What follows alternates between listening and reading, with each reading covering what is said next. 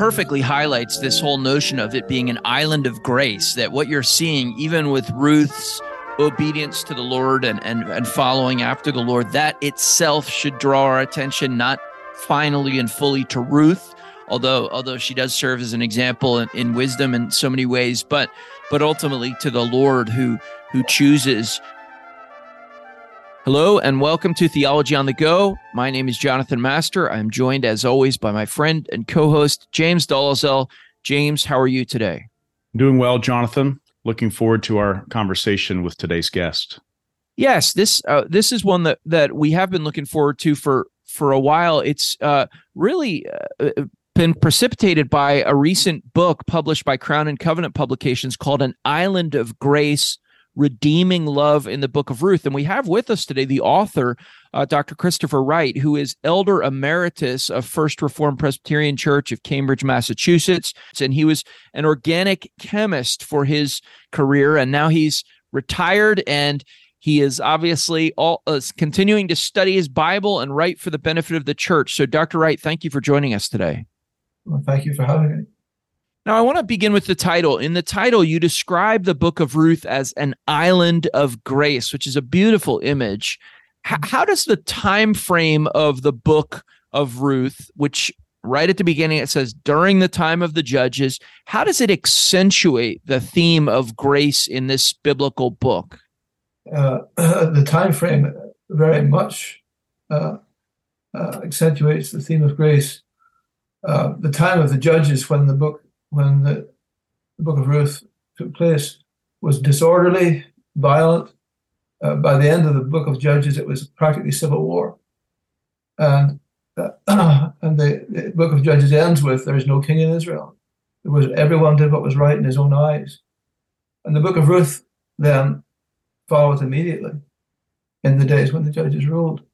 And Ruth is a story of grace. It's sharp. The contrast between what was going on in Israel as a whole and what was going on in Bethlehem is very sharp.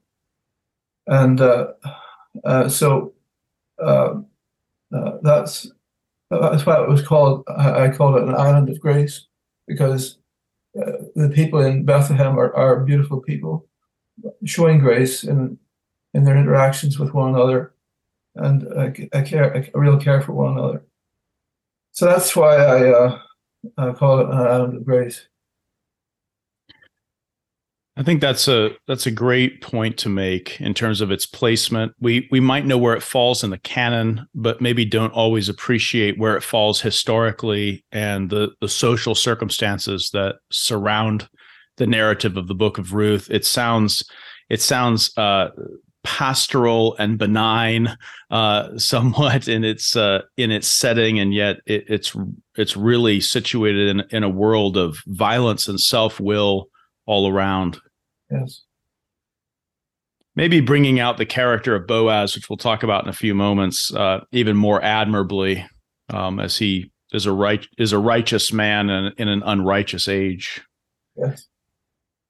I want to ask, you deal with the different characters in the Book of Ruth, and I would assume most of our readers are familiar with the basic narrative of this short book. And I'm sure when you preached this originally, you were anticipating that your listeners also knew the basic narrative. You investigate some of the characters, and I was struck early on with how you treat Naomi in particular, commending her for us as a model of trusting God. And what struck me about this, first of all, I was pleasantly surprised by it because and without naming names, I often hear or read a negative portrayal of Naomi urging her daughters-in-law back to idolatry, calling herself Mara, almost bitter against the Lord. You present her somewhat differently than that. Can you say something to that? Yes. I think she's gotten some of a bad rap from some preachers. They see her, as you point out, as just an embittered old person. And preachers, some have contrasted her negatively with Ruth, who has presented as such a beautiful character, and indeed has a beautiful character. But stepping back from that, we could ask the question: where did Ruth get these wonderful attributes of grace? She's a Moabite, and she must have gotten it from the household of Naomi, probably from Naomi herself. We can't be certain, but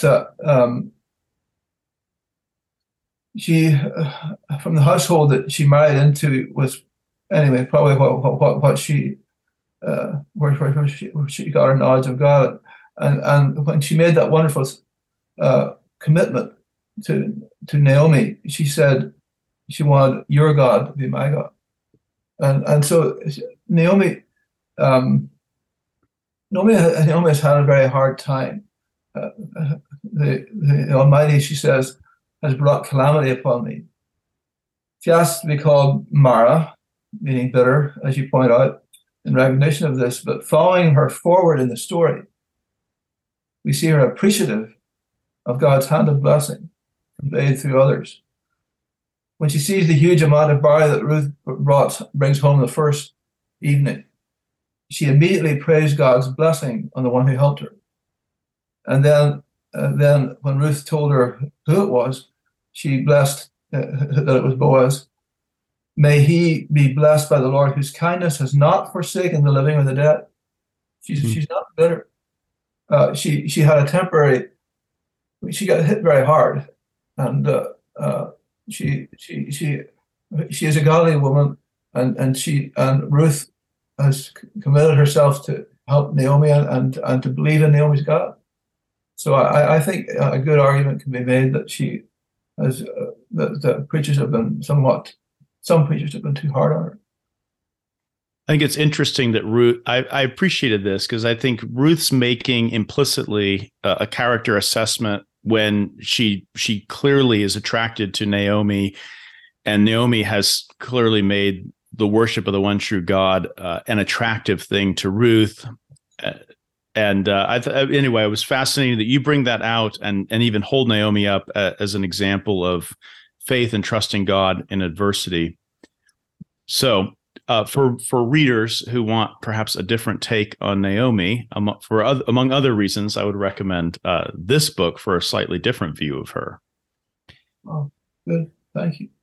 Dr. Wright, I want to continue kind of along those lines, staying in Ruth chapter 1 and that whole that scene where Ruth commits herself to staying with Naomi, and as you said, your God will be my God, and so Naomi clearly, her allegiance to the Lord has been obvious and evident to Ruth, and Ruth, as it were, signs on to that.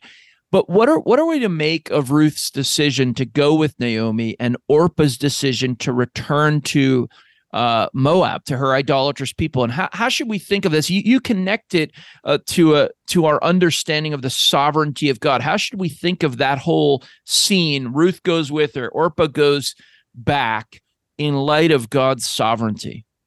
Right. Well, first, let me say, I think that their decisions arose out of Naomi doing a good job of pressing them to what amounts to pressing them so they are forced to a decision, and that was actually, I think, is commendable for Naomi in an odd way, because she just didn't want them with her. If she thought they couldn't handle it if they weren't fully committed. I think that's what drove her. But and so the decision that each of them made reflected what was deepest in their hearts. And the sovereignty of God on this is very clear, because Orpah's heart had not been changed by grace, and so the decision for her was return to Moab and its idolatry. For Ruth, whose heart God had changed deeply, it led to an incredible statement of commitment. And both of these things came about by the sovereignty of God. His choice, what God decides always happens. He's already free to do all his holy will, and that's what he does. It may be hard for us to see him not choosing not to bring Orpah into his kingdom, but to choose Ruth, and that was God's sovereign decision, and we have to reckon with it. You mentioned even Romans 9 in this connection, and maybe many are familiar with even God's choice of Jacob over Esau, not for merits of his own, but out of grace. And you draw a similar consideration with regard to God's choice of Ruth, and yet not of Orpah. It's a thing that Christians struggle with, rightly or wrongly, and I thought it needed to be addressed in some way. But I don't have all the answers. Anyway. You do mention, I think, that the question should not merely be why didn't Orpah go too, but maybe even more deeply, why did Ruth go? Yes. The grace of God at work in her heart. Exactly. Yeah, that's what drove the whole thing. Now, and that highlights, I mean, it perfectly highlights this whole notion of it being an island of grace, that what you're seeing, even with Ruth's obedience to the Lord and following after the Lord, that itself should draw our attention, not finally and fully to Ruth, although she does serve as an example in wisdom in so many ways, but ultimately to the Lord who chooses who will be saved. But I want to switch gears. James brought him up already, but I want to switch gears and talk about Boaz a little bit. Okay. What are we to make of Boaz's initial kindness to Ruth? Many times it's presented in terms of, Boaz is looking for a wife. He wants to marry someone, but you suggest some other motives, and I wonder if you could talk about what some of those motives may be. Sure. I think it's a simplistic way to get out. If you just say this man was looking for a wife, it was a complex situation, and Boaz needs to be recognized first as a man full of grace who loved God and his neighbor. That's key. He wasn't just a guy looking for a wife, and he was, as a man full of grace who loved God and his law, he was faced with the knowledge of Leviticus 19:34. You shall treat the stranger who sojourns with you as the native among you, and you shall love him as yourself. And anyone who loves God in the Old Testament and faces that verse, and many other verses for God caring for the widow and the stranger and the orphan and so on. So that's the first thing. I think he was motivated by his love for God and God's law. Secondly, it's very clear from his interaction with her that he was very impressed with Ruth's commitment to Naomi. He said, "All that you have done for your mother-in-law has been reported to me, and how you left your father and mother and so on, and came to a land of people whom you did not know." So he's impressed with that, and that is a big part of his reason for his kindness to her. And most importantly, he recognizes that Ruth has come to know the living God, the God of Israel, under whose wings you have come to take refuge. And so that seems to indicate love and care for her as a neighbor. The good of Israel, the God of Israel, under whose wings you have come to take refuge. And finally, just in terms of the flow of the account in the Book of Ruth, Boaz does not initiate the marriage process. It actually is initiated by Ruth with Naomi's planning, and that's significant because he's a man of action. Naomi comments that about him at the end of chapter 3, where she says he will not rest until he deals with this matter. So I think he loved Ruth in the sense of being impressed with her her commitment and her need. But I don't think you can say he was merely looking for a wife. I wanted to make one observation. You in the book, you bring out this phrase that Boaz uses, taking shelter under the wings. Yeah. And I really, something I had not seen before that you brought out very nicely. How, maybe you could say something about maybe how that phrase is used, and maybe even the family lineage possibly lying behind that. Yeah. Oh, we don't know for sure, but that phrase is found only in the Book of Ruth, in chapter 2, and in 5 of the Psalms. Psalm 1736. I don't have them all in my head right now, but it's striking that there were six citations there.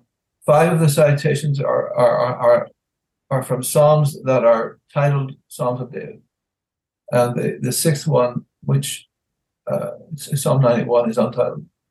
And so these seem to give a hint that since Obed, or since Boaz was the great grandfather of David, it could have originated, that phrase about being under the shadow of God's wings. That could have originated with Boaz and been carried through the family generations. We don't know, but it's intriguing that it's found only in Psalms of David and unnamed Psalms. Well, as a possibility, it's suggestive of a beautiful legacy of faith being handed down from one generation to another. Yes, Dr. Wright, that gets us to the last question we have time for, which you mentioned Obed in your previous answer, and the lineage that takes us ultimately to David, but it takes us beyond David. It takes us to the Lord Jesus Christ. And so I wonder if, just as we wrap up and think about this book being an island of grace, how does the birth of Obed anticipate the advent of God's own son in the fullness of time? Well, all of the action takes place in Bethlehem, where Christ was to be born. The prophet Micah later made it very plain that it was Bethlehem Ephrathah was where Christ would be born. Obed was born in Bethlehem. From the genealogy, the brief genealogy that follows, it's clear that Obed was in the line of the Messiah, and both of them were born in Bethlehem, as I said, and both of them born to great rejoicing. And Obed by the people of God in Bethlehem. Jesus, probably 1,000 years later, born in Bethlehem to the great rejoicing by the heavenly host. Both of them were much looked for and appreciated, but of course, Obed didn't do any true redeeming. He was a person who stood in the line, and we know that Boaz did an act of redemption, which pictured Christ's atoning work later. But Obed was not as anywhere near as important as the person for whom he was a type. It's, I think, an appropriate way for us to end. But Dr. Wright, thank you for your labor in writing this book. There were just a lot of insightful exegetical gems in it, and we really are grateful also for you taking the time to speak with us today. Well, thank you. It's a privilege to speak with you. Well, James, it was a delight to have Dr. Wright on with us. We really do owe him a debt of gratitude, not only for his labor on this book, which we did thank him for, but for his time today. He's struggling with Parkinson's, and he told us that. And so was just a great delight to be able to talk with him and hear some of his insights and read some of his insights. I think, I mean, I don't know if your experience, Jonathan, is like mine, but sometimes there can be the feeling that Ruth's been done, so to speak. Right. So many books. I think my wife made the observation that sometimes Ruth feels like the first John of the Old Testament. Do you know what I mean? The kind of the book you do starting. I want to say of this book, which really was born out of a sermon series, I found it refreshing and stimulating. So many suggestive lines of interpretation that are often overlooked or disparaged in other literature. I think even his particular understanding of certain characters in the book, there are contrasts that I think are made in an over easy manner in other expositions of the book, and I think he resists that temptation and gives a different take. We mentioned particularly his approach to Naomi and her character.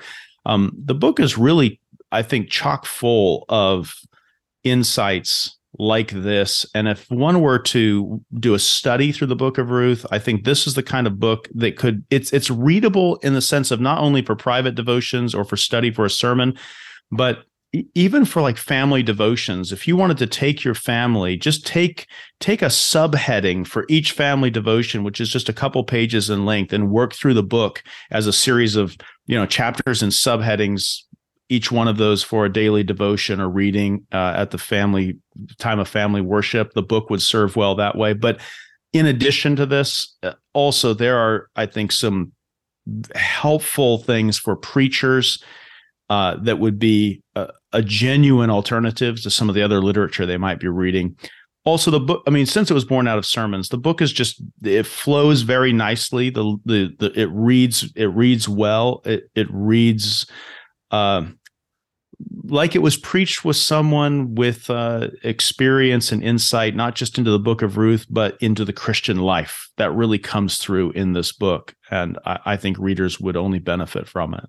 I agree with all of that, and I think that one of the reasons why he gets to some kind of puts characters in a certain light that might strike us as a little different, it is because his constant focus is on the grace of God being shown through this. So even things like Ruth and Orpah's parting, he's not only looking at it through the lens of, who makes what decision, but really through the lens of the grace of God being displayed in all of this and the sovereignty of God being displayed in all of this. That Godward focus really does end up revealing some things in the book and some complexities in Naomi's presentation as well that could otherwise be missed. So it is worthwhile, and whether you end up agreeing with all of his specific interpretations, an accessible book, a good edition,